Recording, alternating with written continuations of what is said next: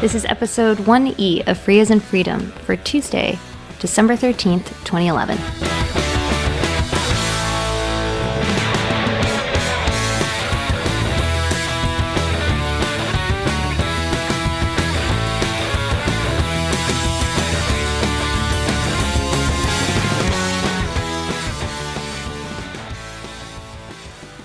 Hi, I'm Karen Sandler. And I'm Bradley Kuhn. This is Free as in Freedom. We're in the same room again. We are indeed. But somebody said that they couldn't tell that we weren't in the same room. And somebody else said that it was better quality when we were separate. Well, that we thought was probably going to happen. Yeah. I mentioned that last time. Mm-hmm. So one thing I wanted to correct briefly it's not really a correction. I probably wasn't narrow enough in my comments about how non-free and Debian is helpful, because people pointed out that distributing proprietary software is always bad, which I agree with. My main thing that I was talking about with non-free helping with licensing was that it allows Debian to put things that are main that introduce license problems into non-free. So I was really thinking of that specific scenario, things that had been in main that sort of get relegated to non-free. And people made the argument back, well, even in that situation, it's better to ban them entirely. And I think that's not right. I think it's better if somebody has licensing problems and you're having trouble, that ability to put them in non-free temporarily, which means they still have some quasi-existence in Debian, although a much lower status, is a way to get them to fix their licensing problems. Yeah, I mean, I think the status thing is a powerful tool. Right. That was the point I was making. Yeah. The fact that Debian distributes proprietary software non-free, like Skype, for example, that will known to never be free software, that probably is not so good. And I don't know. I mean, I think to some extent there is a class of people who will never use a free operating system if they can't have some of their proprietary software, especially at the beginning. Well, and it was obviously I'll just say it outright. It was obviously Fedora people, they're mostly Red Hat employees, actually entirely Red Hat employees, arguing with me that Fedora is better for freedom because they don't include it at all, and you have to go to third-party services. They have various different third-party services. You can get Fedora packages that are proprietary software. I don't know if that's absolutely correct. You may be correct in what you're saying, that it might be better to have it available. And this is sort of my view with drivers, is that the proprietary drivers, if they're not available at all in an easy way to install, that people just think their hardware doesn't work. Yeah, I mean, that's the thing. I mean, I think because we don't have free and open answers for everything that we have proprietary software for, I think there are a lot of people who will just think that free and open source software isn't as good because you don't have the ability to use whatever proprietary software they feel they need. And so they'll never even give a free operating system a try. Yeah, so. I generally agree with that. My goal in the last episode was not really to talk about that more general issue of non-free and should you distribute non-free software even in any area at all for your distribution. I was really more focused on that, things that have introduced licensing problems that get pushed into non-free, which is a much narrower question. So I think it would take us a whole episode to talk about that other question, which I didn't mean to talk about, but people thought I was talking about last time, and that's the feedback I got. Well, I think because of the dents that came out after it were excerpts. Yeah. So I think it meant that what you had said was taken out of context. No, some of these people actually listened. So I think okay. I mean, Fontana obviously listened, and he was the one giving me the hardest time. Was he? Yeah, of course. Oh. He always is. So I just wanted to point that out. I think that maybe we should cover in some future episode this issue of should a distribution have a non-free area at all, but I don't think we're going to cover that today because we have another topic. I was going to say, should we mention when we're going to see Fontana in the coming future? Well, yes, we should. We should announce that there's a call for participation up. You don't have to write a paper. So it's not a call for papers. It's a call for participation up that goes until it's the end of December, right? I don't know. Somewhere around I think there. so. Look on the website, and this is for a track at FOSDEM. So for those, I actually have never been to FOSDEM, which I'm actually kind of embarrassed about, that all these years I've never been to the biggest free software conference in Europe. I've never been either. Yeah, but I've been going to these things a lot longer, I think, and so it looks even worse for me. because it's been that long that I've never been. Well, I mean, there are so many conferences. Yeah, but it's FOSDEM. Anyway, so... Okay, very nice. So we're both going to be there, and we're co-chairing a track with Tom Marble and Richard Fontana. It's the four of us working on that track. And it is designed basically to be sort of what the topic of this podcast is. Legal and policy issues at a much more higher level of detail than you usually get. So the thing that Tom Marble and I were talking about that inspired us to put this together initially was this idea that every time you go to a conference and you see talks about any legal or policy questions, there's the what are trademarks, what are copyrights, what are patents talk. And while those talks are valuable for people like an OSCON audience, which is where Karen has often given that, I've given it with her before, Aaron Williamson and other people have given it with Karen before that talk. It's really important for that audience, but for an audience of advanced free software people who are really involved, like you'll find at FOSDEM, there's not really content for this level of detail of really talking about, okay, you already understand copyrights and free software licenses, and you've heard about things like GPL compatibility, and let's have a track in more detail about those topics. Yeah, it's really good because I think, it's tough sometimes. Like, it's tough to get the right level because when you have just a legal track, you don't want to lose people who are beginners. But then when people are more experienced, they just don't even stick around. And then you lose all of that advanced conversation that you would have had you just started with a more complicated. So, with a higher level discussion. And so I think that's why this is an important step. So I'm excited to participate in it. The call for papers is the deadline is December 30th. Right. So if you want to give a presentation, we don't have many slots. We only got one day. So it's what FOSDEM calls a dev room. If you're familiar with FOSDEM, you'll know what a dev room is. It's basically a user run track or attendee run track. Whereas the main track is they actually select the speakers. In this case, they have people who pitch to run a track, and they have lots of space at FOSDEM for lots of these different dev rooms. So that's what we'll be doing, and I hope people will submit. And if you're in Europe, it's not too hard to get to in Brussels, so hopefully you'll come. And even if you come from the States, I noticed the flights are not too expensive. Though February to Europe is much cheaper from the U.S. than other times of the year to Europe. So I hope folks will come to this, and I hope that what comes out of it is a lot of these types of high-level legal and policy discussions happen on secret mailing lists and other types of venues where you can't even find out what the criteria are to join them. And of course, I know there's a number of these things out there that I'm not able to get access to. And so I hope we can open up the discussion such that it's not at these secret venues where it's impossible to even join. Obviously, you can have the Debian legal problem where there's a lot of debate by people who aren't that well informed, but I don't think the answer to Debian legal is everything's private and no one can find out about it. It's tough. It would be interesting to see how it goes because most legal tracks that I've been at have had some kind of, agreement at the beginning that there would be no recording, quoting, you know what I mean? I think lawyers are particularly cagey. And this is why sometimes when we talk about things on this oddcast, I get really convoluted and cagey because I'm trying to figure out how to say what what I want to say without overstepping or, making some mistake. And I don't know. So I get nervous every single time that I speak publicly about any legal issue because I worry that I'll be misconstrued. And when I say that actually isn't very nice because what I mean is I worry that I'm going to make some kind of small mistake or a mistake and lead people to the wrong conclusion. Saying misconstrued means that maybe someone will hear that I spoke correctly, but somebody else doesn't understand what I said. Where the error is. But I also think that we don't want participation primarily not necessarily from lawyers. I think that there are a lot of people involved in free software who have a lot of interest in this issue and have a lot of desire to talk. And Tom Marble's a great example, who's co-chairing this session with us. He's a developer. He's primarily been involved in in free software Java implementations over his career.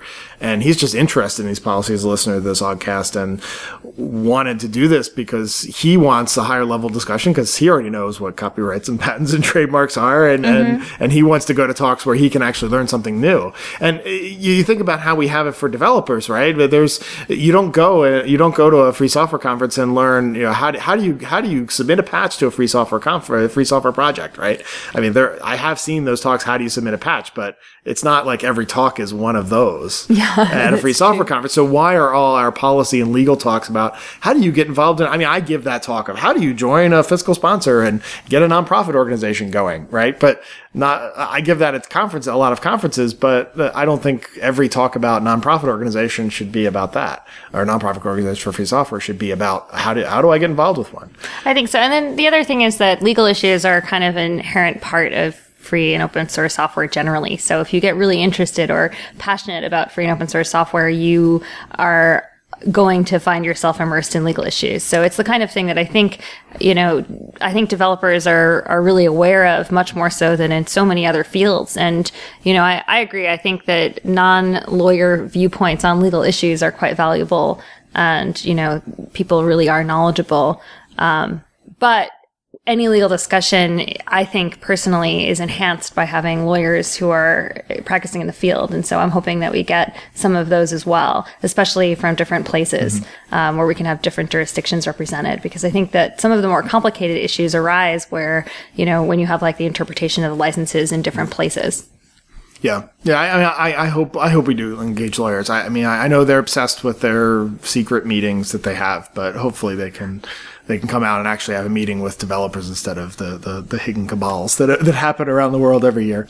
Well, lawyers naturally sort of, want to talk behind closed doors. I guess that's what I was saying before. I think that's actually a natural impulse when you can be on the hook for. These are things that are both lawyers and policy people. They just select who they let to be involved because they don't. For example, I'm being cagey about it when I shouldn't be. You're not being cagey at all. Well, I'm not saying why I'm not allowed. I'm generally not permitted because I do GPL enforcement. They want that most of what these discussions are about how do we deal with the fact that Bradley does GPL enforcement, right? Well, actually, I don't think that's true. That most of the discussions. I've heard back channel that there's a lot of discussions about that issue in some of these forums. There have been some discussions in the forums that I'm a participant in, but it's not been the majority by any stretch. Yeah. So. Anyway, I'm excited about it. I think it'll be a good conversation. I think having something that is designated to be an advanced discussion is really important, and it should be fun. Yeah. So submit your talk. Come join the session. I think probably our regular listeners are pretty well informed. Yeah, that's true. I think there's probably listeners out there who could give a good talk on some of these things. So I hope they will submit. And there's actually been a debate that some of our listeners might have been following this last 2 weeks. And it started with one of these consider harmful posts. The thing that we're not supposed to do anymore. Harmful is considered harmful, Oh, we're not supposed to say, you were talking about that the other day, and I've seen some stuff about why you shouldn't say considered harmful. Yeah. But there's an essay awkward. called Considered Harmful is Considered Harmful. It's just awkward wording, but. Yeah. Well, it comes back from Dexter's go to Considered Harmful and so forth. Right. But, anyway, you're talking about the Apache Software Foundation Considered Harmful post. Yes, I am. And it started there, and it was responded to by a number of different blog posts. There's a complicated and detailed and many pronged thread on the Floss Foundations list, which I should, after I'm saying closed list. So Floss Foundations is an invite only list, but it's very easy to get an invite. It's mainly to keep spammers and journalists who will republish emails wholesale into their blogs off of the list. But if you wanted to be on Floss Foundations because you're interested in nonprofits, you could email me and I can help you get on. But anyway, so there's been a long thread on that list, and there's been many different blog posts and comments about it.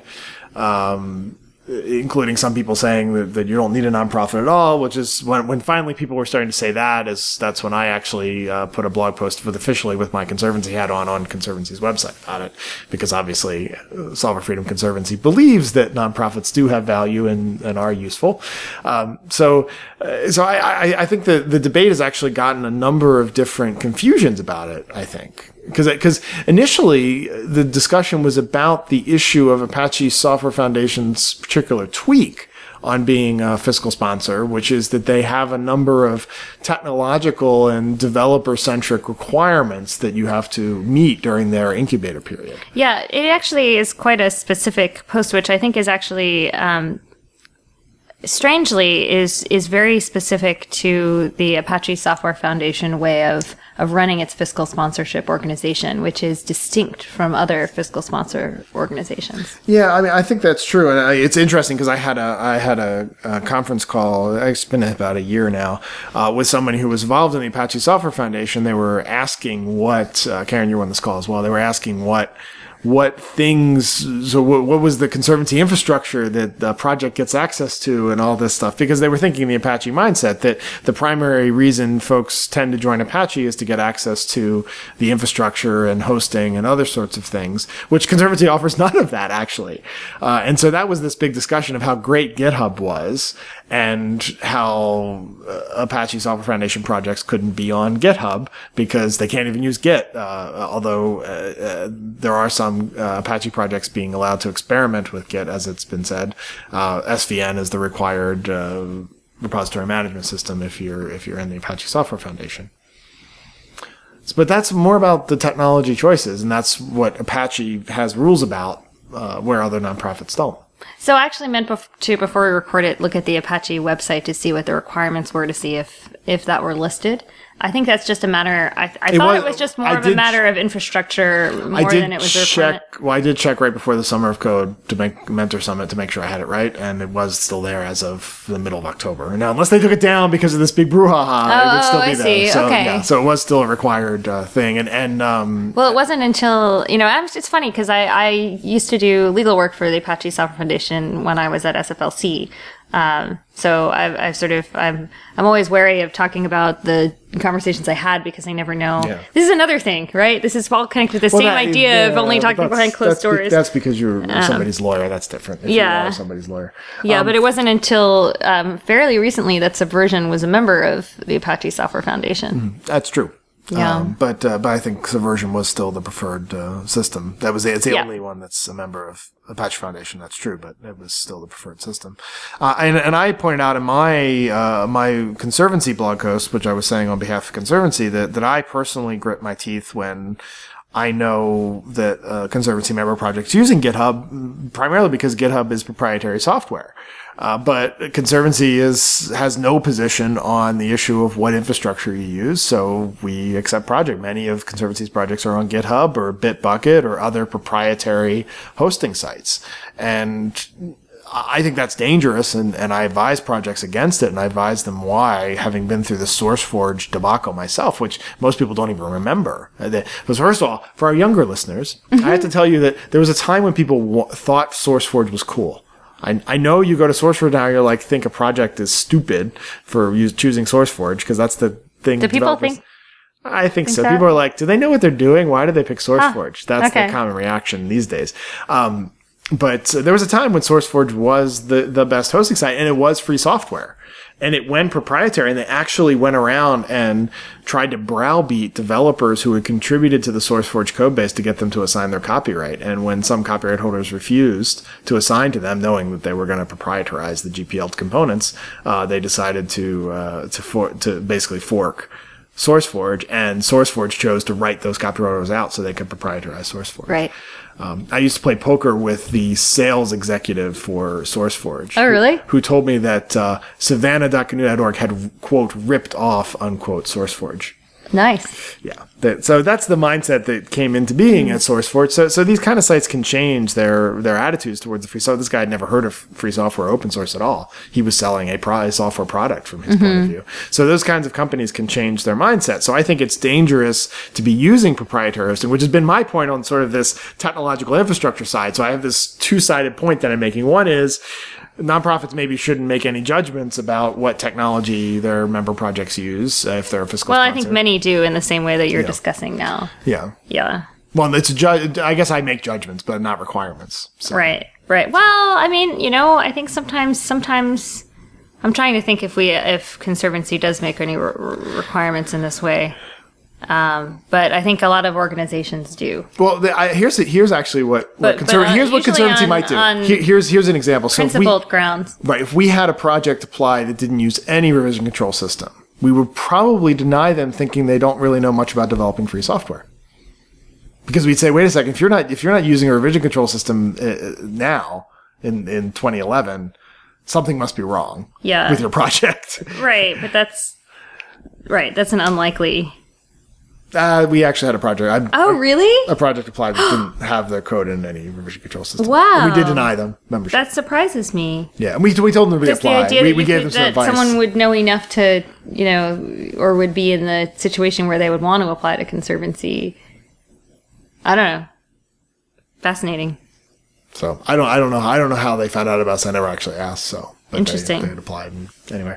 Well, so that's one piece of the issue, and the other is that somebody made a comment. I think someone made a comment on maybe it was on like Reddit or something. That the worst part of the part that they objected to about this article was the headline, because the headline was a little misleading. Because see, it's a considered harmful thing. You're not supposed to consider harmful is considered harmful. There you go. Right. Which is actually what that point was. Yeah, because this was just one small point. This was basically saying that because of, or not small, okay, but because of this point about Git, that that we should throw out the entire Apache Software Foundation. And that was largely what the headline was saying, but that's not actually what the article... the article really just discussed this one point in depth. Well, then somebody jumped off from that and said basically nobody needs a foundation at all. And that's when I started to chime in, because I was like, if people are saying they don't need a foundation at all, if that were true, we would have a lot less to do. Yeah, I think that's correct. And I think that's sort of where the conversation forked on the Floss Foundation's list. It forked into this dislike of do nonprofits dislike for-profits, and do people dislike GitHub because it's a for-profit company? And Brian Bettendorf chimed in saying basically one of the reasons the Apache started to focus on infrastructure was the SourceForge situation, that they wanted to make sure that there was a neutral place for that. He wrote this big long piece about how when he was at CollabNet, which he helped start, they had proprietary tools that he, as with his Apache hat on, would not let Apache use because he didn't want them locked into anybody, even his own company, and all these sorts of things. So that was a pretty good point that he made, that the reason Apache, when you look historically why Apache Software Foundation got into doing infrastructure, was to make sure that there was infrastructure that wasn't controlled by a company, which I see that point, because I'm troubled, as I pointed out, by GitHub being controlled. That's why I prefer Gitorious, despite the fact that Gitorious is run by a company. At least you can run your own instance of it, although I've heard it's hard to install, but not impossible. So that's why I take a position on that issue. And so I see where Brian's coming from as far as the motivations of why the Apache Software Foundation put that together and require that now. Because they basically are requiring and saying, we want you to be a healthy project, which means not being on somebody else's hosting site that's in control of you. Right. Which I agree with them about GitHub, because I think GitHub has a certain amount of control over projects hosted on GitHub. Right. But right. But that wasn't the only point. Right. That wasn't the articulated. Well, initially that's what it was about, I think. And then it sort of morphed into this: foundations generally are not useful. Which I disagree with too. Well, I actually thought that I thought that some of the things I read said that there was a resistance by the core Apache leadership to Git generally, not just GitHub. Yeah, maybe that's true. I don't know. Which I found hard to believe, generally, in terms of drawing such a hard line in the sand about that. But But there was that aspect to the discussion too. About them forcing the 00.0 stuff into SVN out of Git and all that. So that's probably where that came from. And I don't know what those politics are beyond the scope of this particular show. But I think there was some other political things going on there. And then there was some name slinging, but we don't need to talk about that. Yeah, that's true. And so I think the important things about what nonprofits can do, and actually the other part of this discussion that came out was the questions of should nonprofits be involved in the licensing and copyright decisions and other types of legal issues related to their projects. And so that was a whole big discussion of some nonprofits are considered to be too heavyweight on that question, and others are not, like FSF, for example. Well, this is where, you and I have had given similar talks at conferences on this point, where we say that one of the nice things about the different organizations we have in the free software world is that we have this range of organizations, and some of which draw political lines and some don't, and that's really valuable. So you can affiliate yourself with whatever organization best represents what you do, what you do or don't, believe in a principled way, or if you don't care. Mm-hmm. Yeah. And I think that's really important. And I think that's one of the things that I think is interesting about the Apache Software Foundation. That funnily enough, that Apache and ASF and FSF in some ways are kind of similar in that regard, even though they represent different sides of the spectrum. Yeah, well, it certainly is true that for Apache Software Foundation membership, you have to relicense your whole project under the Apache license somehow or another. With FSF, the funny thing with FSF, people get this wrong a lot, is that it's not required to assign copyright to FSF, but... Well, actually, you just conflated two issues. You were talking about licensing under Apache... The Apache license, and then you said you jumped to I was comparing the two assignments, and I just want to clarify. The reason I did that is because if you want to compare draconian, so this is really about draconian rules to join a nonprofit. I mean, that's really what it's about. So some people might say having to switch to Apache license is a draconian rule, that you have to be wholly licensed under the Apache license 2.0, and the draconian rule on the other side, which is a different issue. But the only thing that's similar about it is it's draconian, is this question of if you become a GNU project, you have to sign to FSF. Because I'll point out that FSF is actually very liberal on license choice, because it only has to be a free software GPL compatible license to join the FSF, which means you can have a GNU project that's under the Apache software license, for example. Right. But the one draconian rule people point to a lot with FSF is the copyright assignment policy, which is not mandatory. What's mandatory, and let me be clear about what I mean by mandatory. Once you assign copyright to FSF, then all copyrights have to be assigned to FSF. That's the issue. So if you have an FSF assigned project, you have to assign all the copyrights going forward to FSF. Whereas if you want to become a GNU project, you can become a GNU project and say, I'm opting out of assignment. This wasn't always the case. No, it was always the case. Oh, I thought always the case going back. Even you're confused. See, everybody's confused on this issue. I thought that it wasn't the case. To be a GNU project, the key draconian thing that's always true for GNU projects is your project can never say open source. It can never refer to any proprietary software. And anytime it talks about the operating system, it must say GNU/Linux. Right. And this is why I was saying that in a way there's there are political requirements at both organizations. Yeah, and that's true. And I think that's true of FSF as well. But the thing about the copyright assignment is that it has a certain amount of value, and a lot of people join the GNU project in part. They agree to these other draconian things, would be draconian things. I don't think they're draconian because I agree with them, but whatever. I just think that whoever is deciding what they are and what they should be doesn't think of them as draconian. So I think it's kind of weird to use that word to describe this stuff. I was going to say, requirements. Yeah. Potentially politically driven requirements. So does Conservancy have any draconian requirements? Does GNOME have any draconian requirements? That's interesting. I'll have to think about that. Well, GNOME does require all its all libraries to be LGPL'd. Mm-hmm. It won't take a library that's GPL'd. Yeah, but I'm wondering about...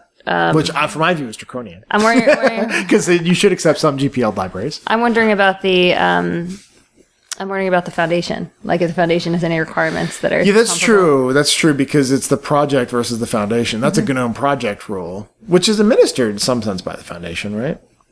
Yeah, the lines are blurry between the foundation and the project. I think in there... But that's true with FSF and GNU as well. Yeah, I think that's probably true of all free software projects and their organizations.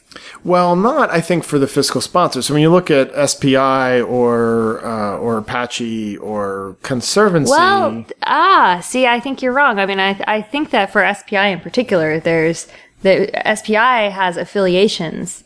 So projects that are under the umbrella, it's a completely different situation than, say, Conservancy. You can't lump them all in together. That's true, but I think that it's not, the lines aren't fuzzy, really. SPI says very clearly, you're just affiliating with us, we're just keeping a donor account for I see. you. Yeah, that's right? true. The rules are very clear, and there's no blurry lines between what is the project and what That's is... true. And Conservancy, same thing's true. There's no blurry lines between what is the project. We signed this really complicated, the detailed opposite fiscal is sponsorship true. agreement. It's not complicated. Well, okay. It's not even that detailed. Most developers would see it as complicated. I and don't detailed. think so. Karen, we send out which you wrote the original version of, that I've modified since then, a 8-screen full explanation of the fiscal sponsorship agreement. The explanation is basically the same length as the agreement. No, that's not true. It because each section that is of any merit has a So you're full acting discussion. like a lawyer. For lawyers, these kinds of things aren't complicated. I think for developers, they see them as complicated. I don't know. I think There are programs that you would look at that you would not see as complicated, that developers would not see as complicated, that a non-developer might see. So it's the same thing. You know this kind of stuff so well that it's not complicated to you. I think that. All right. I don't want to have this. This is not a point. This is not a fruitful argument. So. Okay, but the point is that we have all these rules to find out for defined out for Conservancy about what it means to be in Conservancy and has what responsibilities and what responsibilities belong to the project. Okay, well, let's use Conservancy as an example, right? You know, there is a separation in some ways. While the project is a part of Conservancy, you know, what a project does is not necessarily speaking on behalf of Conservancy. And I think there could be people who are involved in the project who are not necessarily involved in the project leadership. Mm-hmm. And so there could be separations between what projects do and what the Conservancy component of that is. Yeah, well, that's... Okay. I haven't actually thought about this before this conversation, so I'm not that's really... Probably true. It's probably true with Apache as well, I think. Even though Apache projects make a very tight, close affiliation with the Apache Software Foundation. So I think that the thing that troubled me most about this discussion is it conflated a lot of different issues. It conflated the issue. Yeah, well, we're conflating a lot of issues too. I completely agree with you. It's hard to talk about this post or this article in the subsequent conversation because there were so many issues that were brought up by it. I see issues of what infrastructure you choose, whether so that's a question projects have completely orthogonal to nonprofit affiliation or membership. Then there's the question of, do you need a nonprofit affiliation or membership? Then there's the question of, should the nonprofit, having affiliated and/or become a member of it, dictate to you anything with regard to technological choices? And sub-question to that, if those technological choices involve free versus non-free software, is that an issue? Like, and to give a specific example here, I talked about how I grit my teeth with Conservancy, but as I said on the FLOSS Foundations list, when I put my FSF hat on, I'm like, well, GNU projects can use proprietary infrastructure for their project. That's a rule that's important because the FSF is a political affiliation.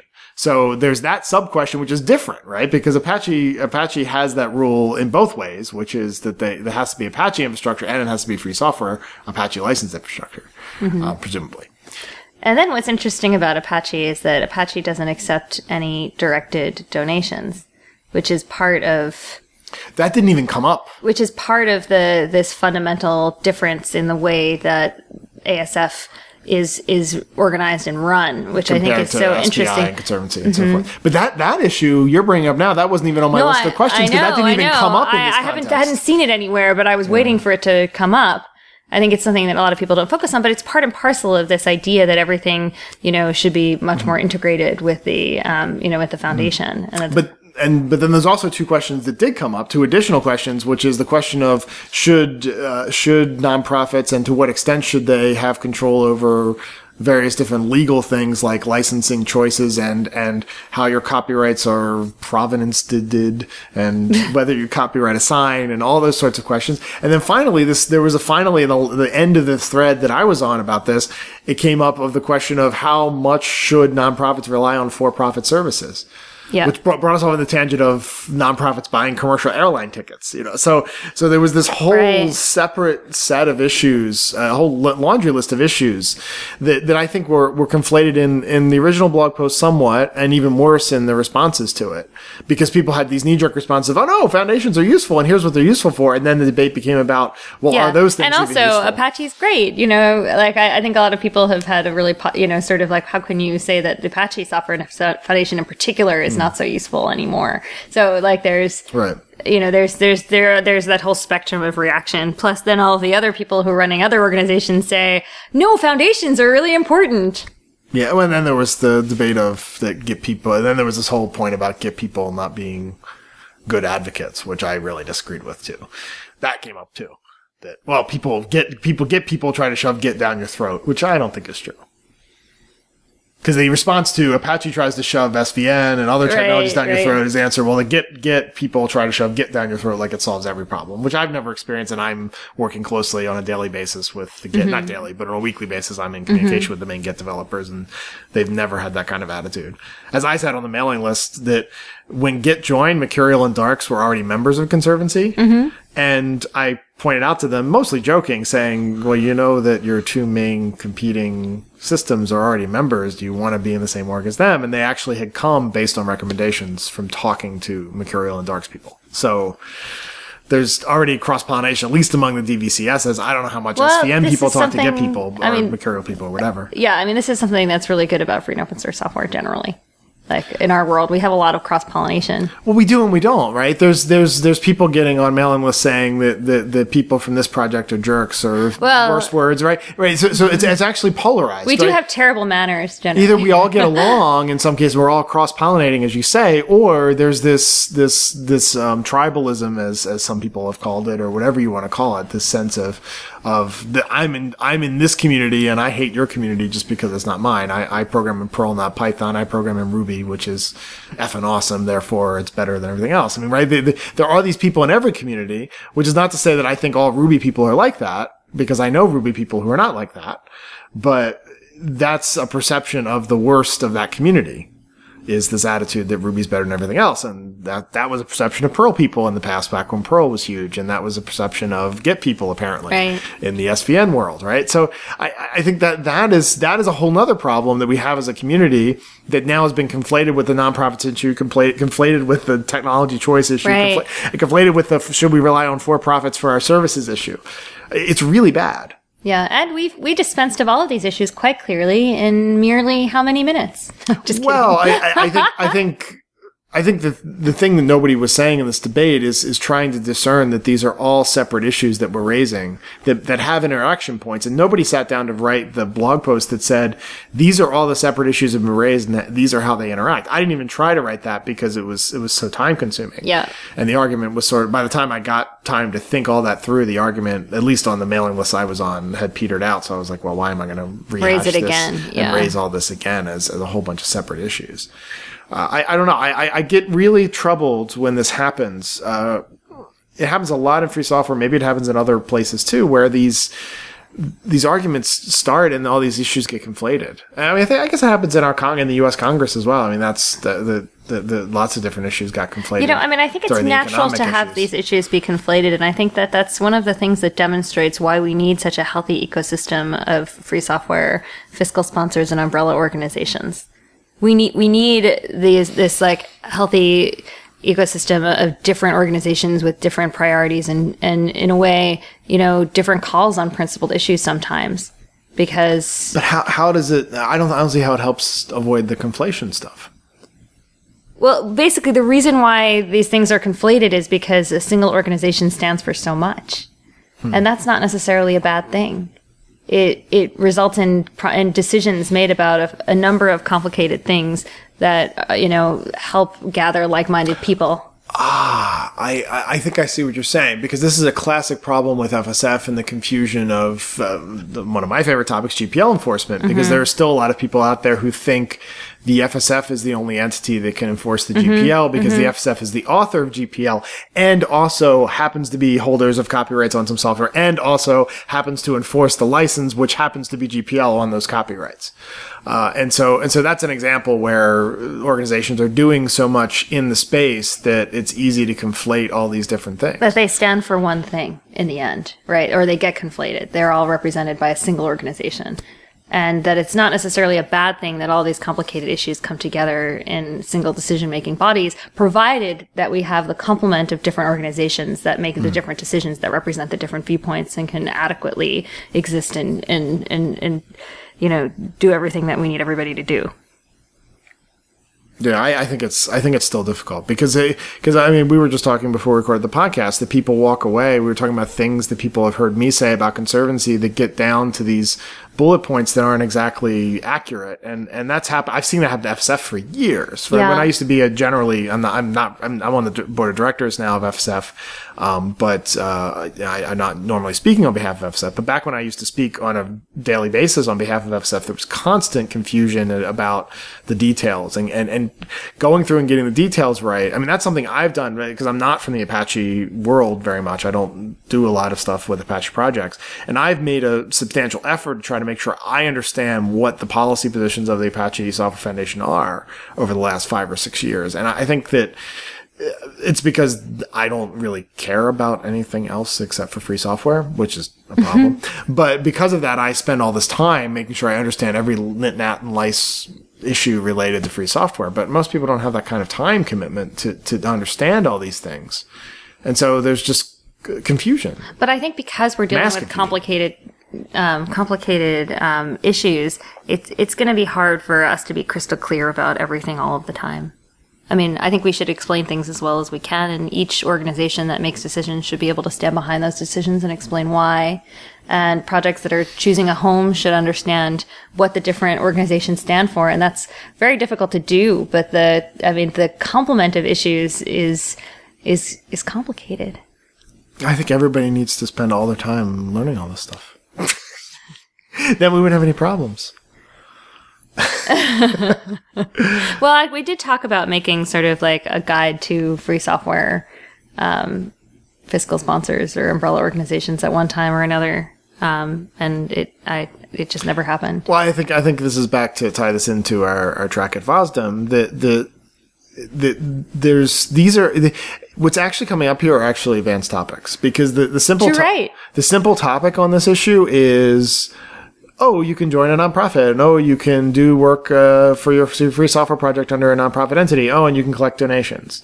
And you have lots to choose from, and they have little different tweaks, right? That's the 101 introductory level of free software nonprofits, right? But what is being raised by this blog post and then the ones that followed it are these more advanced topics, right? That I think people who don't listen to our podcast are not going to want to dig in on depth. I mean, you've got the Floss Foundation's list, you've got people who listen to our podcast, but most people don't want to sit there and discuss governance structures and the breadth of what nonprofits should be involved in and what they should take positions on. It's really complicated. It is. That's why we're here.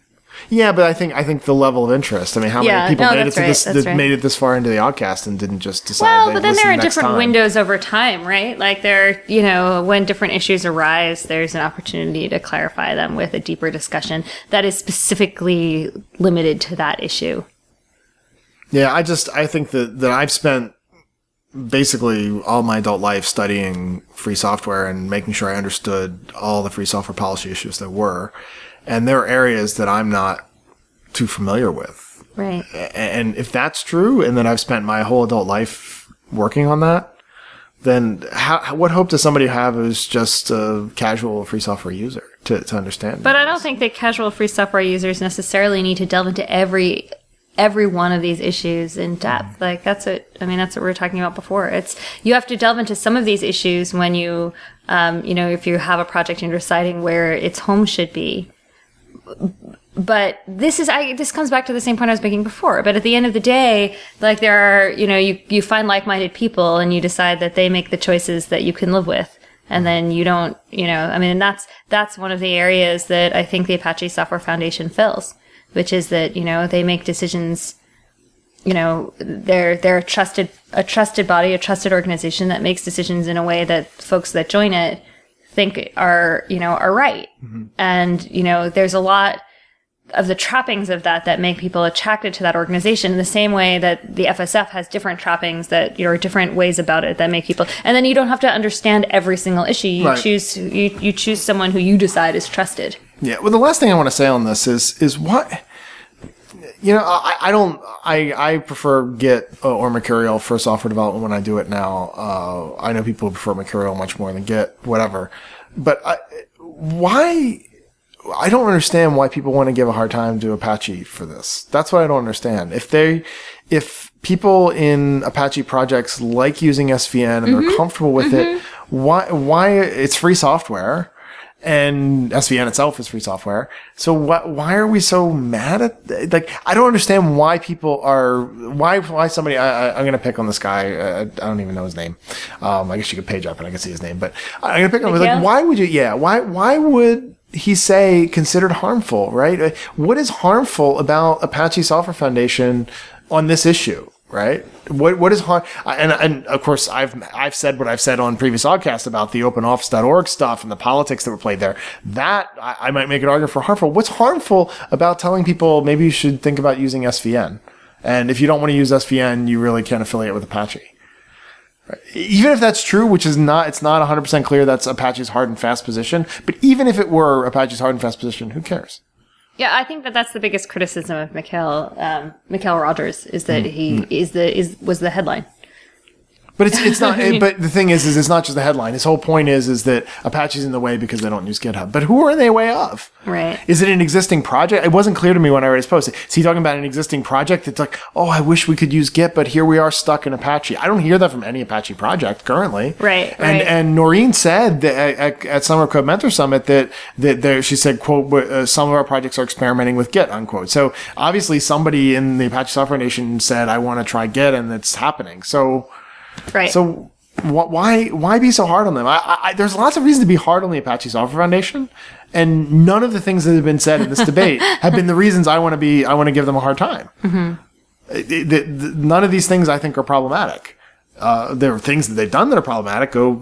Cross-reference the podcast you were away for, where Dan and I complained about the OpenOffice.org Apache thing, right? That is a reason to be upset at the Apache Software Foundation. Some part of me wonders if this is transference. Right? That they're transferring their anger about the OpenOffice.org debacle to this. I don't think so. I think this is, I think this issue stands alone and sparked this debate. Okay. But maybe, why? That's so silly. Yeah. Just because they don't use the revision control system you like? Because Linus said people are morons if they use SVN? Like, we should listen to Linus on this? Linus is a talented developer and good project leader, but... Well, if I listened to Linus, I would have quit the GNOME Foundation. Yeah, that's right. You would have went back to GNOME 2. That's right. You guys would have abandoned GNOME 3 and then just... your first act as GNOME Foundation executive director would have been, okay, drop all this GNOME 3 code and let's get back on the GNOME 2 line. So, yeah. Anyway, I think we've, I was going to say we've exhausted the discussion, but we haven't. We just, we sort of skimmed over the surface. I hope there's that little issues. Piece in there where I list out the questions. And when I re-listen, I will try, although I can't guarantee this. When I listen, I'll try to list out those list of issues that Karen and I were listing off that were all the different issues that were conflated, and at least make a bullet list of them in the show notes so people can see all the different things. And those people who were complaining we have too many interviews, I guess this is their show. I didn't hear the complaint, but... people were saying, I want to just too many hear interviews. Karen and Bradley just talk. Oh, that's so funny, because when we were recording just us for so long, people wanted more interviews. Yeah, they always want what you don't have. Well, we hope you enjoyed this episode.